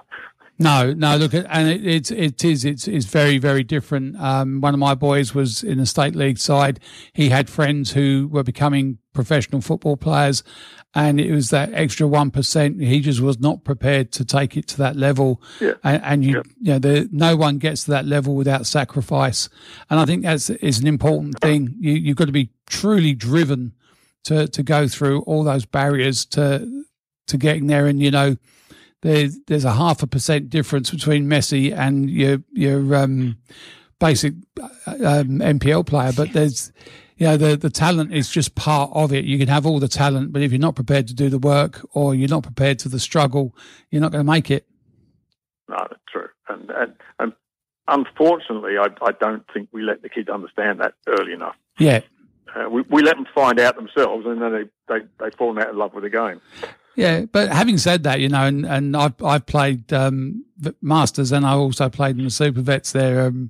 It's quite interesting because you get some people who still don't have the enjoyment in the game they're playing, but they don't enjoy it. And I think for my thing with the Vets, every time you cross the line and you're over 45, you're a winner. You know, it doesn't matter what the result is. You're out there just for celebrating the game and playing. And I think when you watch the under 8s playing or the under 7s, you get some of that back because they're purely playing for the love of the game. There's no 7-year-olds out there that think they're going to become a professional footballer. They're just out there playing. And I think that's the honesty of those two leagues, is that you're out there because you're enjoying it and you're having fun. And if you're not, as you said, it's a lesson for life, though, really, because if you don't enjoy what you do for work, you're going to make it a struggle. And, you've got to love what you do. Yeah. And that's the whole thing about all sports. All sport is the same as life. It is a competition. It is the one team wins each week, but it is also enjoyable. It's also healthy. It's your mentality. Everything's good for it. Yeah, absolutely. Push it as many people as possible into it. Yeah, and look, and again, and talking to Mick Murray earlier on, it's not just about the one sport; it's about any sport. I think if you've got children that aren't involved in any sport or any team environment, and within a team environment, I'll include playing in an orchestra or being part of an actors guild or whatever. But you need to be in a team environment to develop yourself as a person. Absolutely, it's part of your education as a young person. Yep. It gives you so many extra skills to benefit you when you're looking for a job. Yes, absolutely. Career. Yep. Yeah. Yep. And then realising where you are, you've got to realise there's always people going to be better at it than you are, and you support them. And then there's people who are not as good at it as you are, who you need to support. So there's all of those things come in, and they're things that are transportable through all of your life. And if you do that and you do it well, as you have a lifetime of memories and some achievements along the way. And if you are fortunate enough, as you have been, to be recognised for it, and rightfully so, you've done a good job. But I like to think that the kids are coming through and going to have that length of involvement in the game if you do the right thing by them. That's just what we're about, is just getting everyone out there and so that's enjoying as much as you can. If you're a good player, we'll push you, and whatever you want. And so that's part of the initiative of the fee-free football, is that not only you're getting the players, but the parents to volunteer as well. You hope to retain some. Yeah, and that's taken a hit. I must admit that's one of the big hits this period, because we can't get all the parents out there working as we did. Or getting even little social functions, things like that. But that'll be coming back. Yeah, but that's a big part of it for sure. Yeah. To get everyone involved in the club atmosphere and try and build that again to what it used to be like in the old days. Absolutely. I think, look, the old days are what they were, that we've got the new days, we've got to build in a new way. Ken, look, different ways of doing it, yes. Yeah. Yep. Ken, thank you very much for your time. It sounds like Balga's doing really well, that they're in good hands, and that... Well, sorry, just go on there. Next year's our 50th anniversary, so they've done something right to keep going this long. I wasn't there all that time. Are you sure? There's quite a few clubs around that are coming up around those ages now, and it's really good to see the game maturing. And I think, there's some things around professionalising in the sport, and hopefully the home of football helps us do that. So thank you very much for your time, Ken. Thanks, Ron. Good on you, Ken. See you out there. Yeah, but bye. Yep. All right, Ken Shorto, doing good things out there. Balgo Citizenship Award, a fantastic achievement. Yeah, way back at Australia Day. So I would have liked to have seen the look on his face, because it's a recognition that is well deserved for Ken. But knowing Sonia as I do, she wouldn't have said anything, and Ken probably would have been dragged down there going, well, why do I really want to go? Absolutely. I've got better things to do. No, look, and I like what they're doing. I think, Fee Free's a brave move. I know there's a team over in Sydney that are doing it, and they've done it really well at an NPL level. And I think if we go back to the chat with Simon Hill, and we talk about the transfer market, if a team like Balga develop a young kid who then gets signed by the Glory on a small fee, that money goes back to the club, which they can then invest in more junior development. And, by the time you've got a stream of kids leaving there to go on to play for bigger and better, the better that club will come, the better their development streams come. And it's that money that seeds everything around the world. Well, exactly. And not just Balga. I mean, that fee-free football, it's huge. Not only are you getting the base level of the pyramid coming in, but you're also getting the base level of the pyramid for volunteers and support staff. Yeah. Maybe then you find a parent who goes, I'm enjoying this. Maybe I will go to do the FFA. But I suppose the coaching thing that's courses. been missed out, we talked on it very early on, is about the money that it takes. This code is driven from grassroots money. Yeah. The fee-free program at Balga is a 2-night-a-week program with a game at the end of it. If you're playing in elite football, you need to be doing a 5-day-a-week program. The more contact hours you have, the better a player you'll become. And those costs have to be met from someone. Exactly. And again, if you're going to go to a 5-day-a-week program, you need to have a professional coach who's, Well, it's good to see that the coaches that do have there. I was going to have a chat about Danny being appointed first-team coach there, whether he was still going to be playing, whether he's because he was an excellent player. He's an excellent player. Yeah. Well, I've got an old adage for that one, and that's you can't manage the fight if you're in the fight. And I don't see too many player managers who are actually a success. Well, again, going back to your comment about Bobby Moore at the start of the show, I mean, he was player manager. That could have been part of the issue, that he wanted to be in the middle of the fight and control the fight and oversee the fight. And that's the thing, when you're playing, your concentration levels, particularly if you've been a professional player all your life, is on the park and what's going on around you, and you're not watching the tactical aspects of the game. That's right. You're in it. So I think, I don't particularly like player coaches. I think, depends on what level you're at. But, and I used to do it as a veterans coach. Yep. But as a veterans coach, basically all you did was pick up someone that was tiring a bit, push them off for 5 minutes. And then after a while, they just did their own subs and you just let it happen, and there really wasn't anything. I was just basically the drinks coordinator. But we've all been there. Yeah, but I'm just saying at that level, I think player coach is entirely appropriate if you're playing just purely for the social aspect. Yeah. But when you step into a professional environment, you need to have a professional coach and then professional coaches around him and all those support mechanisms for a professional environment. And there seems to be a reticence to go to a professional basis in this state. Yeah, and professional in attitude. It doesn't necessarily have to be professional in remuneration, although that's one of the aspects and one of the benefits of it. But if you're professional in your attitude, that's going to rub off on the rest of the squad, the rest of the team, the rest of the club. Absolutely. All right, we're just going to go to some messages and we'll be back after this break with Hugh Best. Oh, give me land, lots of land under starry skies above. Don't fence me in. Oswest Fencing and Wrought Iron. Are you looking to build or replace your gates or fencing? The Oswest team can offer 4 generations of advice, materials and kit assemblies for your unique fence and gate project. We specialise in colorbond, aluminium, steel and timber gates. Check out our galleries at oswestfencing.com.au. That's AUSWEST fencing.com.au. Please don't fence me in.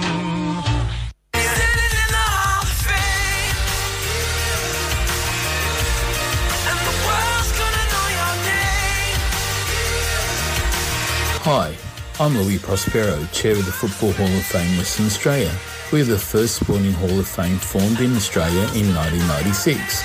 The Hall of Fame recognises outstanding individuals in football in Western Australia. Join legends such as Sandra Bretnell, Julius Reed and Gareth Nathan at our next Hall of Fame event to celebrate 25 years coming up in 2021.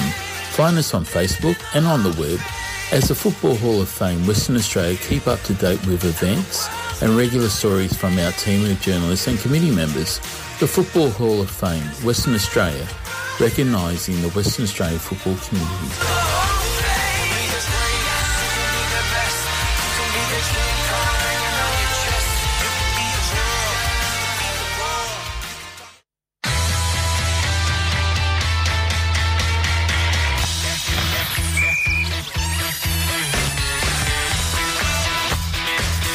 West Coast Futsal accommodates for players of all skill levels and ages. 4 great locations around Perth, we have a time and a venue to suit anyone's busy week.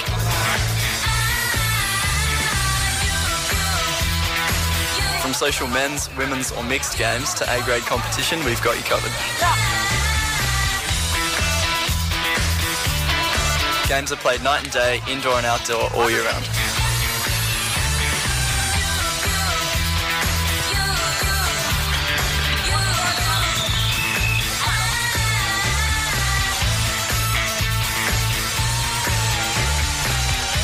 So grab 5 mates and come down for a game today. Okay, and we're back in the room. So, Hugh, welcome to the show. Thank you for filling in today. It's been much appreciated. Yep, no worries, Sean. Like I said, always happy to get the call up. You know. Yeah. So, what have you been doing during COVID? I mean, what have you been getting up to? Well, again, like all sports, and we do like to call Subbuteo a sport. We've been in lockdown. We had Subbuteo Perth had their last meeting in March, which, as we were told, was officially the last organised event in the world. And then we were in hiatus. We came up once we got into phase 3. Again, thanks to the McGowan government and the good work that they've done there, we were able to resume last month, and we've got a club fixture organised for tomorrow as well. Oh, it's good. So you're back into the swing of it. We are, yeah. Being that we're using the phase 3 thought processes, we're a community-based sport. We're a non-contact sport, but one of the main issues that we had was to maintain the 1.5 metre rule. Yeah. With a pitch that's the size of a kitchen table. You know, unless you're living in the mansion, most kitchen tables are less than 1.5 metres, and you know, to nudge your opponent out of the way to get that quick shot on board, it was difficult to do. So around the world, it's been shut down to the point where the World Cup, which was to be hosted in September in Rome, that was one of the first events to be suspended and postponed until next year. It's a funny thing. I was planning before the COVID kicked in. I was planning to be flying out tonight to go to New York and represent Subbuteo Perth at the American National Championships, which were going to be held in Washington, D.C. Next month. It's strange, isn't it, how the world... Sorry, not next month, next week. Yeah, it's funny how people across the state and across the world are doing in things I had planned and would have done. I was returning from England today after 6 weeks holiday there, and obviously that was completely just killed. That's right. You know, you look at it now, and I've got reasons I need to go, but spend 2 weeks in isolation there, 2 weeks in isolation on the way home, and it's hardly worth having a holiday. No, that's exactly right. So we've been doing it tough for the most. But that being said, the worldwide community of Subbuteo have found ways to continue our activity, and a lot of those ways has been what's called solo play, where there are some... So right hand versus the left hand, or... You can do it left hand, right hand. I tend to do 2 different base sets because, I'm not getting too technical, but different bases play in a different way, and the way you can find your preferred base, most times you just play with your preferred base. You've noticed when I came down before, I had the West Brom side, the Australian side. So those 2 teams were different bases. One was an extreme base, which was made in Italy, and another one was a char base, which was made in Belgium.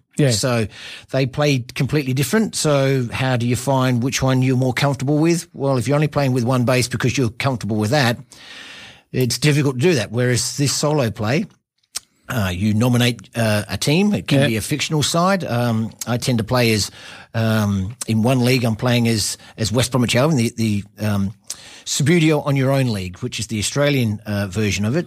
The Soyo League, I'm playing as West Bromwich Albion and FC Groningen. And again, last time I was here, we were nice enough to talk to Mr. Davidson, which is why that Groningen West Brom connection came in. No, that's good. I had visions of you tutoring the wife and the pair of you. I have tried that, and my son Alexander, there's a second shout out for you, mate. He's a reasonable player. I don't think he's keen to jump into the politics and the full time playing. But when I've been playing the solo league, it's not rigidly that you play by yourself. So you have a mate, or as I have been doing, if you want to promote the game, ask somebody to come along and play. They play as one team, you play as the other, and you can practice and show how the game is played while still having some sort of a meaningful result at the end of it. But yeah, Alex is a reasonable player. My wife Kerry, probably not. No. I have. And the politics, are they that savage? Well, they can be, particularly in this COVID situation. As I say, with WA being so far ahead of the curve, and there's a pun involved in there. We were able to go back to competitive play a lot sooner than the eastern states, and that created a little bit of tension because the Australian Table Football Association, or Subbuteo Australia, were of the opinion that it should be an Australian-wide decision, which is a fair decision. Most of these sporting decisions are made from your governing body, which the ATFA is for us. But if your health restrictions and your governance from the powers that be are such that you can come back to play, you should be able to. But that was met with a bit of resistance. But again, that's part of the politics. As politics with Minister for Sport, no, we're not that far into the politics that way. Yeah. So, home of football, would you? Oh, I'd love to have a permanent table at the home of football, and I might have a chat to Minister Murray and see if that can be organised, because that'd be ideal. We have struggled for a permanent home. During our times. The things I see that the home of football can provide is a permanent home and a central point. If it's going on, it's going on there. Yep. And I think, I was looking forward to having Lou on the show with me today, because I think that the home of football has long needed a permanent home. And I did read in some document somewhere that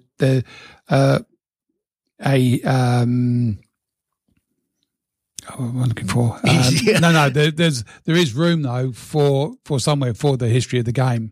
Yeah, so there is. Yeah, and again, Lou being heavily involved in that, that's again one thing. The word they used was, there? We'd like to hope it would. The word they used was museum, which is a bit.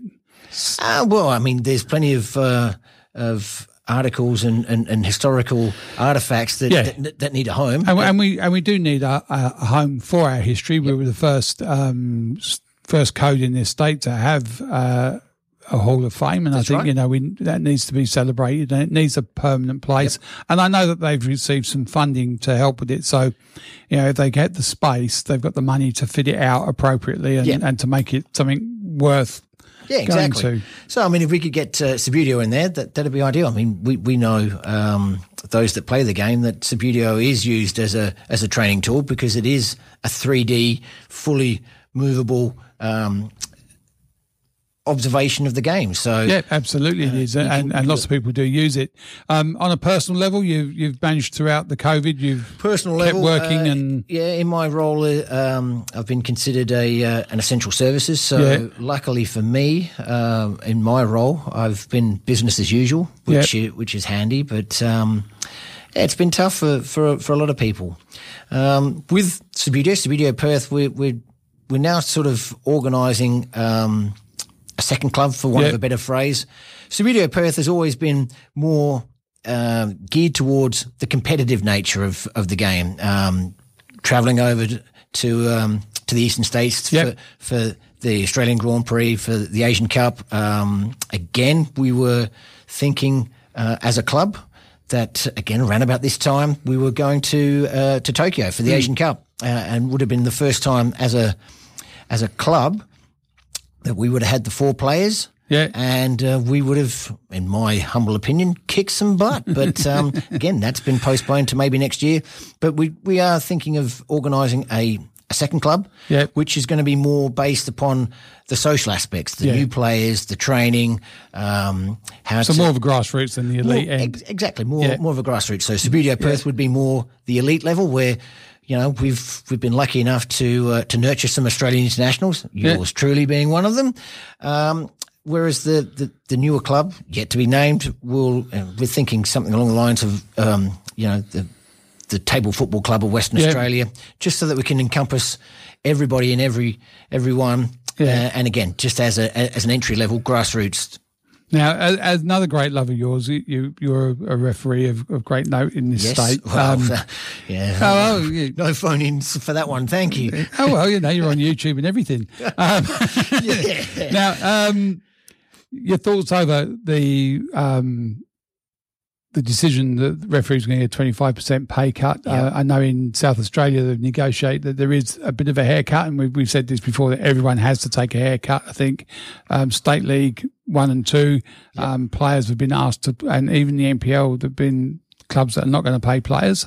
And I think, in this time we've all got to give a bit, but your thoughts, because you're not constrained anymore? Well, I'm not constrained anymore. I found the decision to be within reason, but confusing. I don't understand the logic or the thought process. I believe the behind referees were quite willing to take 10% cut, which I think was reasonable. Yeah, that's right. I mean, it's not that referees have not come forward with suggestions on how we can all, as the ad says, all be in this together. But to just have an arbitrary decision that's the figure, like it or lump it, I thought was a bit arrogant. And I know personally there's a few referees that have taken the second option. They will go, well, until you come back with a more balanced decision, we'll sit out. And to have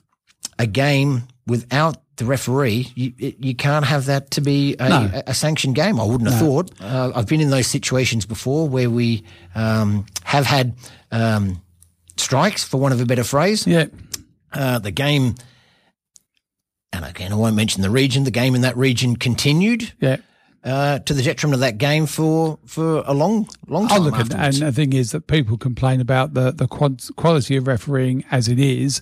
And if your top end referees are the ones that are more aggrieved or more disappointed by this decision, they're the ones more likely to go, well, maybe not. And as you say, then not having a qualified, in some cases, or an experienced referee. But I suppose the thing is, if I don't know what funding was available, but if the governing body was able to secure funding to offset the other 15%, exactly. Whether and say to the clubs, well, look, it is 75% for you. Referees are given 10, we've given 15, and that's where we're at. And the costs on referees for State League are quite considerable. They are considerable, and there wasn't a 25% reduction on those costs. It's a little different when you look at the Sunday amateurs, what have you, because generally speaking, most players in amateurs and veterans, they all chuck in, of course they do. $4, $5, whatever it is. And then I think generally it's about $5 for a game for the referee. And then whatever's left over gets invested in Amber Liquid. And, that's how it works. No, but it's a good system, right. And the referee gets paid, which is the important part. And sometimes if it's a club referee, there's more Amber involved. But, well, I mean, you say it's an important part. The referee is more encouraged to turn up, which is exactly as it should be. Everyone should be encouraged to participate in the game. Everybody needs to take the haircut. But again, the decision by Football West to I've got to think of the phrase. Well, to let Eddie Lenny go. Well, I was going to come to that.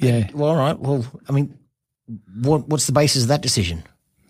I think it's purely economic. But to the detriment of the game long term. I mean, that's just a narrow-sighted, short-term fix that's going to have long-term pain. Come come to that, though, and I suppose we talk about a reset and a look at how we do things.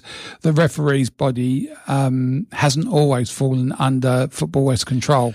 No. And maybe it's a time where the referees strike out and go, you know what? Well, that used to be the case. But again, if we think way back when the Football Federation of Australia came into being, that was one of the non-negotiables of all state federations, that the state federation would be in control of all aspects of the game, including the officiating side of things. Yeah. So I was involved in that in those discussions, and again, West Australia were one of the last to hold out for that one, because we felt that to hand over autonomy to a governing body is you don't get it back. No. And then you are then at the behest of these decisions that you have no control in, no. It becomes a conflict of interest, doesn't it, as well? Again, the whole point of the referees is the independent arbiter. Yeah. And he should be independent. It should be, yeah. Yeah. But again, it's not a model that's not used around the world. No. And that's one as to why we agreed to that, to that amalgamation, for want of a phrase. But, But going back to what Simon Hill said, just because it's done in other countries, other codes, doesn't matter. We've got to come up with a uniquely Australian solution to a uniquely Australian problem. Of course. And, that's where better minds than mine are employed. Yeah. But, again, to the comment you made earlier, you can invest X amount of dollars, but will you reap the benefits of those dollars, or are they just... leaving the top end and I look at well attended, and the grassroots such as us to fend to their own devices. Look at where Football West are now, and I think through necessity there had to be a cull. Yes, and in that, unfortunately, we've cut a lot of good people. There was some excellent people that they've had to part ways with. I would like to see them be able to bring some of those people back. Yeah. And maybe, as we've said before, with the wages and what have you, if things are blown out, maybe people are coming back at a different level. But, the important thing is that we've got, I think, the rumours is 4 people running the show. Yeah. It's not enough bodies. And the thing is that those 4 people are also good people who work damned hard as it is.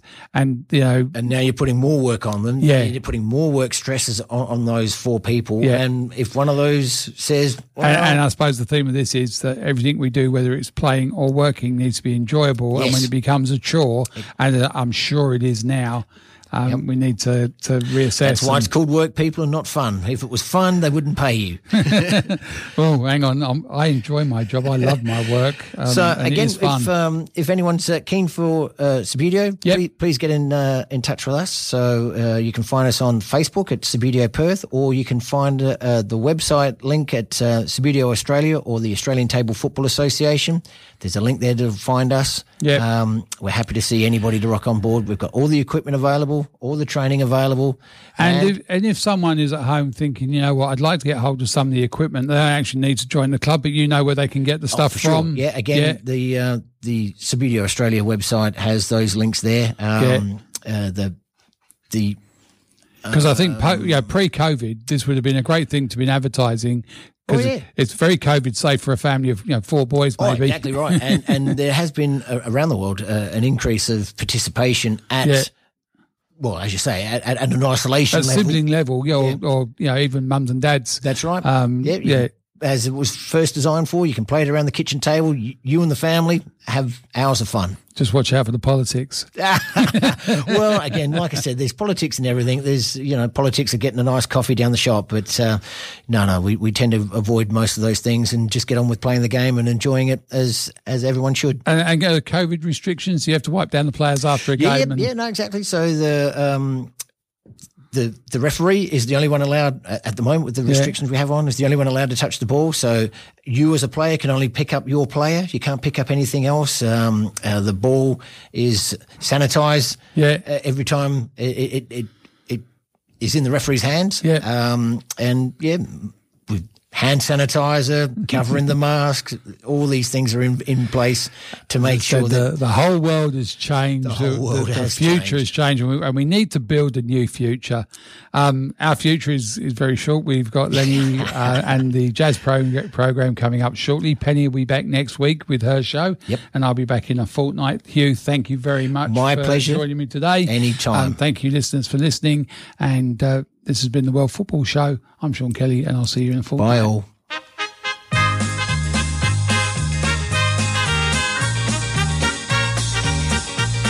Join us again next week at the same time for the World Football Program on Radio Fremantle 107.9 FM.